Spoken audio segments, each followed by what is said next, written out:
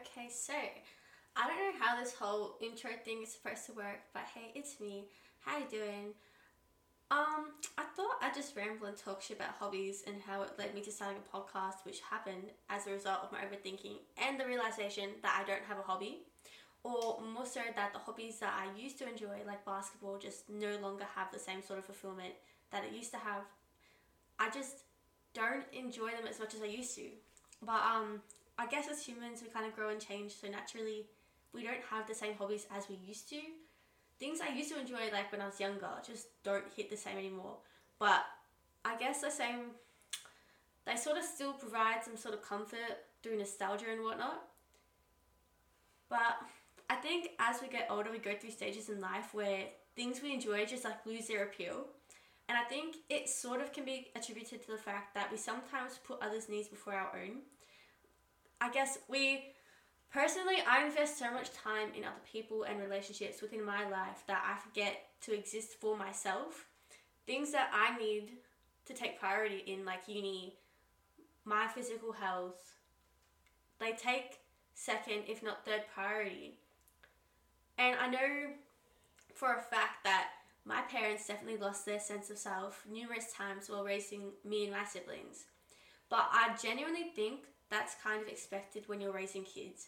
You're putting all this time and energy into making sure that not only are your kids healthy, safe, you're providing with the basis for being a functioning human being, but you're also trying to give them the chance to learn the correct morals and try new things. So my parents' needs, and I think a lot of other parents' needs, they became a distant thought in the back of their head. It just didn't make the cut on the list of priorities.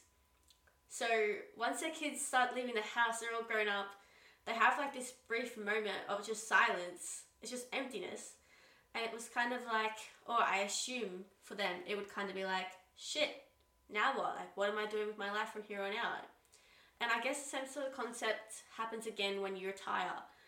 You become so set like in this 9 to 5 way of living that your routines are so set in stone, it would be so hard to break free from them. So when your life starts to change, you get time to just sit and think about what you're doing, how you're feeling, and where you want to go. It would be such an overwhelming feeling, thinking you have no purpose or feeling that everyone around you has a plan and has all their shit together. And I know leaving high school and going to uni, I genuinely still feel like that. I feel so isolated from everyone around me that you kind of reach a point and think that like everyone around you has their shit together. Like they're so secure in what they're doing and what they're feeling, thinking, their relationships in their life. But it's genuinely all a facade. Like I think that 9 times out of 10 in a room full of people, only 1% may have an actual idea of what they're doing in life. Like not everyone has a set plan and they don't know where they're going or where they're going to be. It's all like, quite frankly, bullshit. It's just it's a picture. People project a picture of having this perfect lifestyle, the it girl lifestyle.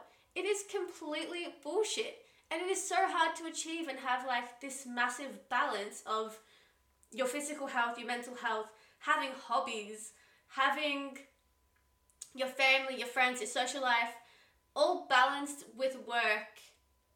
It is so hard to maintain. It is completely... Social media genuinely just glamorizes the whole it girl lifestyle. That's a whole other rant for a totally other day. But what I'm trying to say is people who project this image of having their life together, I think personally, have to be some of the most insecure people because it's simply unattainable. Maybe not unattainable, but it's hard to achieve is what I'm trying to say. And I definitely don't think that they have it together as much as they make it seem like they do.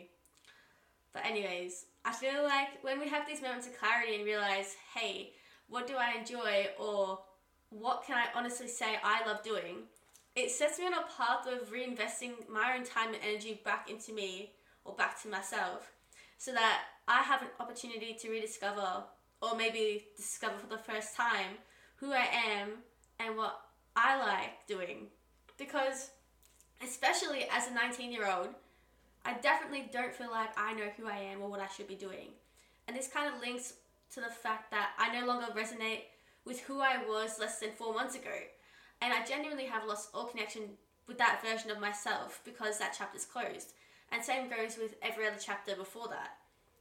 So I guess in an attempt to figure out who I am and what I like, I'm trying out new hobbies. So maybe I can gauge where I'm going in life, if I actually like my course, if I like my job, etc., etc. So, not that there always needs to be a set plan, but maybe at least an idea of what I should be doing, or if I like what I'm doing. And I guess new hobbies is a way of discovering my purpose as a human, because I think everyone to some extent wants to know what their purpose is so that they can reach a level of fulfillment within their lives.